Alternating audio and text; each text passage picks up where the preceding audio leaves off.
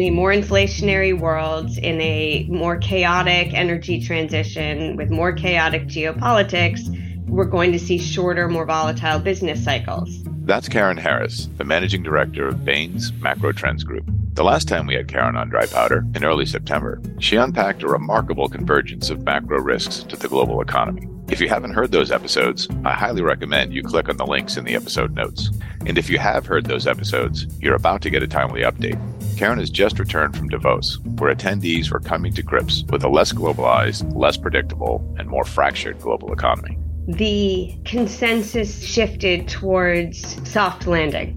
We heard it behind closed doors, we heard it out in the open, and that's certainly possible. I just think it would be a mistake to anchor around a specific scenario given the complexity of the situation. Today on the show, Karen and I will discuss her key takeaways from Davos and how private equity investors are taking the long view on economic uncertainty and the expanding role of government policy in the marketplace.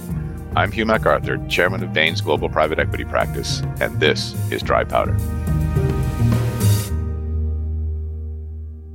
Karen, it is terrific to see you again. I know you've been at Davos recently, and I think this year's conference was pretty different from previous years. Would you say that? And I mean that both in terms of the content as well as just the tone of the conference.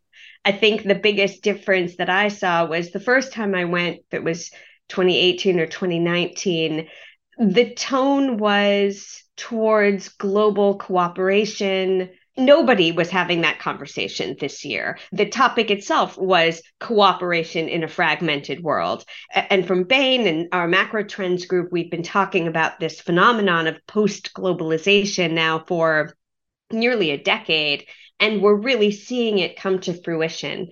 There are certainly business leaders who will look at the trade data and say, nothing's actually changed at a top-line level.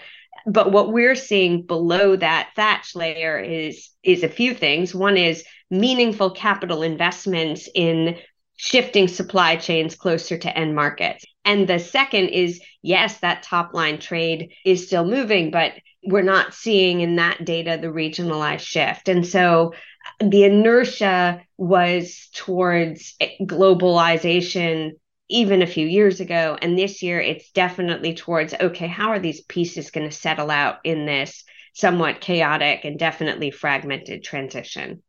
Did you hear anything yourself that altered your personal opinion or outlook on the global economy while you attended Davos this year?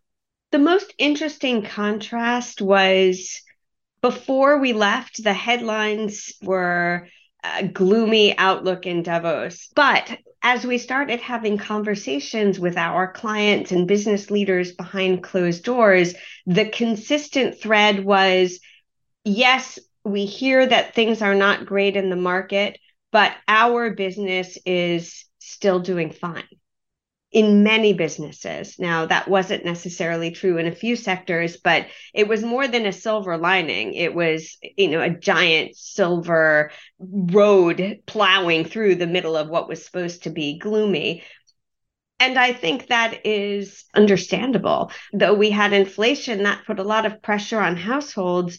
In most markets, wages did not keep up with inflation. Right. We saw the equities stayed reasonably steady in many sectors. It wasn't a lot of fun if you were a crypto company or in some parts of tech, but businesses haven't yet felt the full impact of rising rates because they've been able to preserve margins and preserve revenue in many cases. And if you're in financial services, having positive spreads for the first time for many banks in parts of the world was also a tailwind. And so it doesn't surprise me that we heard more of that optimism behind closed doors, but it was a marked contrast. So there was kind of a silver lining for the conference, but is it more than that? Is it a silver exhale for the global economy? How has your assessment evolved since you were on this show last September? So when we last spoke, we were talking about scenarios and a planning corridor that looked something like a normal recession to the potential for something worse. I think that the warm winter in Europe, the gas storage situation, the relief of energy prices, that has created, as you put it so well, an exhale. My only caution, and I risk sounding like a typical grumpy economist, and I'm even worse because I'm not only an economist, but I'm an economist who went to law school. But even with that outlook, I would put in a note of caution to not coalesce around a single soft landing scenario. That is the central scenario we heard the most often from business leaders. It's certainly a possibility, but it is premature to anchor around that. And what you don't want to find is in the back half of this year to say, we are not in the liquidity position we should have been in because we decided everything was fine, or to miss opportunities to make acquisitions of assets or make bolder moves because we assumed everything would be sort of incremental from here rather than more disruptive. Right. Now, last fall when we spoke, we talked about a plethora of macro risks, one thing after another, whether it was war in Europe or geopolitical instability with trade with China or inflation or interest rates or worries over different job sectors and different parts of the global economy. I mean, the list was seemingly endless. A couple of questions are on my mind to get an update on your thinking there. One is, have any of those risks ameliorated in your view? And secondly, do we have things to add to the list as we move through this winter? I think that we will continue to see the same challenges around energy. We have just taken a major player out of the market for Europe in Russian oil and Russian gas, not for Asia, where Russia is building a gas pipeline that will help them sell eastward rather than westward. The volatility is part of this transformation to a new multipolar world and the legacy institutions not being fit for purpose. We need to reconsider those. I think the biggest mistake that leaders could make, even if we have a soft landing, is misunderstanding where we land.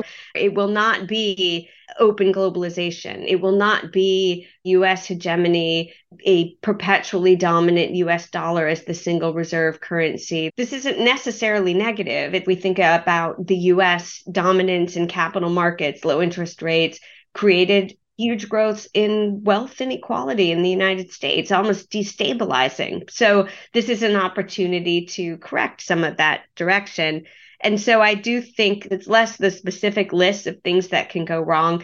There are lots of global risk reports that read like the Old Testament of all of the awful things that could happen. But really, it's more focused on how is your business oriented to survive a more volatile period. So the big thing I heard you say there is it's not the same game anymore, and therefore you need to be prepared for different rules and different economic outcomes because you may need to pivot even if things seem okay. It's not the old game of the past.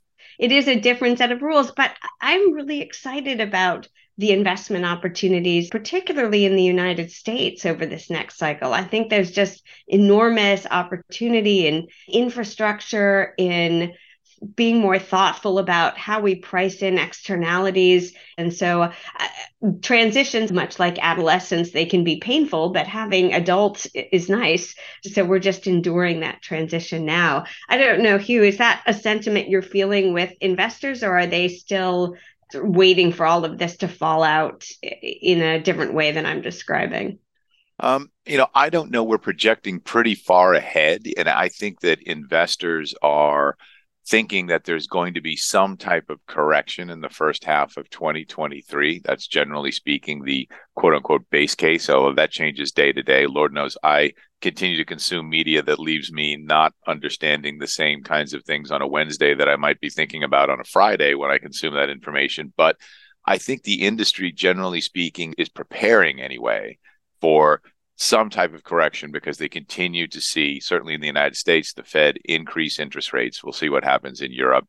And we know that while nobody, as you pointed out, jumps up and down and says, well, what we need to do here is really crush the economy to get inflation under control, that's exactly what the Fed has done historically, is continue to raise interest rates until consumer demand drops, unemployment increases, and we get an environment where inflation goes down and interest rates can be then returned down to lower rates. I think that the good news for investors is that the Fed is now signaling a more dovish approach to interest rate increases, more like a quarter point versus a half point. And then people begin to wonder, okay, do we get to no increases at some point in time? How long does that take? And then may we see something at least stabilize? As you well know, the investment world hates uncertainty. I've called it before on this show, and I continue to call it the U word. It is the thing that causes deal-making gears to grind and eventually stop. Once we get stability, wherever it is, then investors can plan for a more certain outcome. And when you're making bets in the private equity world that take 5 to 7 to 8 years to pan out,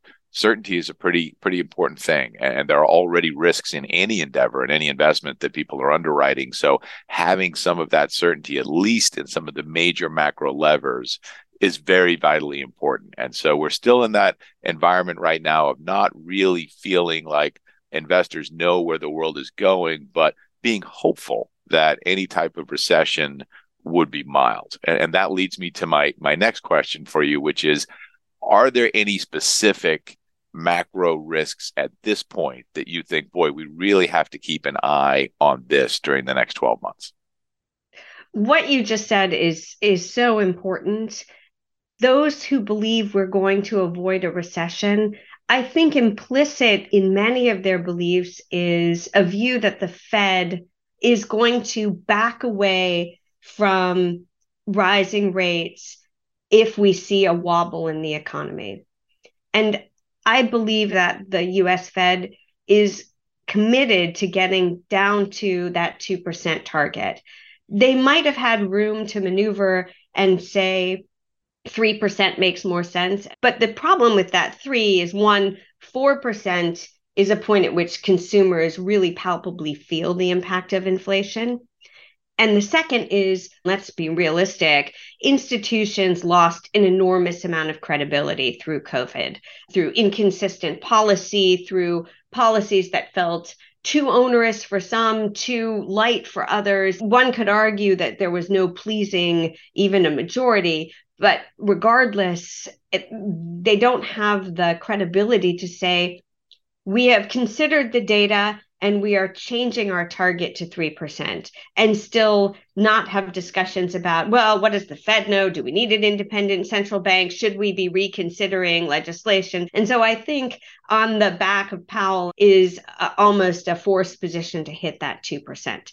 And that may break something, right? When the Fed raises rates, something generally breaks. It could be domestic, it could be international. And so I do think that the path you described is pretty sensible. So let's assume we're going to have a downturn of some kind, probably an official recession. As we discussed last fall, the risks of a miscalculation and contagion are the ones that we still keep on the table. And so again, think about your liquidity positions. What would it look like if there were a loss of credit in the type we saw in 2008? And where would you want to be? Do you have the right number of lifeboats in case you're not just on a cruise, but you're on the Titanic? Right. So what I hear you saying is it's fine to prepare scenarios for what we'll quote unquote call an ordinary recession. And that's what a lot of investors are obviously doing. But you have to be prepared for that catalytic event, that Lehman Brothers event, particularly in a world that is less global, more multipolar. Let's talk a little bit more about the implications of that realignment. We're doing scenario planning here. We're saying, okay, we could have black swan events. I also need to prepare for an ordinary recession. What other things do I need to be worried about as an investor? I think one of the most important overarching trends, and you and I have had this discussion, Hugh, for years, is the changing role of the state, the government, and the market. When we talked a few years ago with clients, we would note that increasingly investors and companies need to treat the state like a limited partner more than a regulator. And that for a long time, a lot of businesses either collaborated or deflected regulators, and that's a very different relationship. I was in a Chatham House discussion, and I won't say the topic, but it was about regulations that would have a big footprint. And the moderator of the discussion said, well, what about market distortions? And the panelist said, no one cares about market distortions. And that just to me really encapsulated like, okay, we're at the end of the Reagan Thatcher era here, people. Nobody is having a discussion. Well, if we step into the market, that will change it. And we don't want to do that. We let the quote unquote free market manage itself. In this new multipolar world where the government and the second largest economy are one, the idea that there is some sort of distinct market that exists out in nature has been, I think, put to the side. And so thinking as investors about, okay, where are the rules changing? Where are we going to have a tailwind from the state? The Texas-Mexico corridor, land-based transportation, greater infrastructure, all of those are dead obvious areas that will have real upside in North America in that sort of changing environment. Of course, that doesn't make every asset a winner, but certainly it's a nice place to start looking. Kind of a scary thought, though, isn't it? I mean, the degree to which the state could become an LP, not only does it change markets, but the other thing it injects, that word uncertainty that I tend to worry about a little bit is that the state can change its mind on a lot of these decisions too. And when you have open and free markets, it's the market forces that determine what happened. And to some extent, investors have become very comfortable over the last several decades analyzing those market forces and what's likely to happen, what's rational, what might happen on emotion. But if the state suddenly decides I'm going to turn left, and then a few years later, nope, that was a mistake, I'm now going to turn right and do something different, that can really rewrite the rules of the game kind of midstream. And so what you're describing to me suggests that investors really need to pay a lot more attention to what government policy could be and what changes in those policies are really possible and how that might inflect or impair the value of an investment. And therefore, what might you need to be prepared to do as an investor if government policy changes? The danger in a polarized system, the danger is the rhetoric lurches. The counterbalance to that is the ability of legislatures to actually move policy is severely encumbered by the fact that if one person gets the flu or just decides not to vote, you end up with a much slower process. So I don't know that there's that much agility in government, but your point is really important. When you look at government policy, where are the consistent consensus threads? One is certainly around China in the United States, and that is a rivalrous relationship. If you look at what the Biden administration done, it's kept the Trump era legislation and added to it rather than unwinding from it. But where else are we seeing consensus? We're seeing Japan invest now nuclear and has made a declaration of putting hundreds of millions of dollars into that sector. And I think Japan as an exporter of nuclear power capabilities and engineering would be a great advancement for the world. And so there are, I think, real bright spots that will last through this next investment cycle that are really interesting to uncover. The implications of what I hear you saying, Karen, are that we're going to continue to see an acceleration of innovation and experimentation in private asset classes and private investment. I remember a time 20 years ago when investing in software companies was considered extremely avant-garde and extremely dangerous. And of course, now the software sector is the single largest sector for buyouts in the world. And when I think about private investors moving into things like Web3 technologies or getting permanent capital by buying insurance companies or pushing to access retail investors through different technologies and different wealth management channels, or infrastructure investors moving from buying and owning ports into more value-added infrastructure activities like digital infrastructure and wireless and the future of the internet and building that. It just seems like that's accelerated in the last 5 to 7 years. And you're telling me, if I'm understanding you correctly, that the conditions that you see evolving at a macro level are only going to encourage more of that type of experimentation in the future. To be certain, you have to understand the risks you're really taking and what you're underwriting and where the value levers really are that you need to pull to get the return for investors. But if you're looking for same old in the private markets, you're probably going to be disappointed. Would you think that's fair? That's perfectly stated, Hugh. And I mean, you at Bain, we've been alongside these investors. When this industry was nascent, it was an innovation thanks to a changing global and economic environment. And that it was a brilliant innovation. And now that's changing again. So I think it will be really exciting to see where some of our clients think about new paths and new ways of creating value, of supporting the assets they invest in and generating growth over this next cycle. Well, Karen, I wanted to thank you very much again for coming by the show, and it's been terrific to see you. Thanks, Hugh. It's always fun to be here. I'm Hugh MacArthur. Thank you for listening.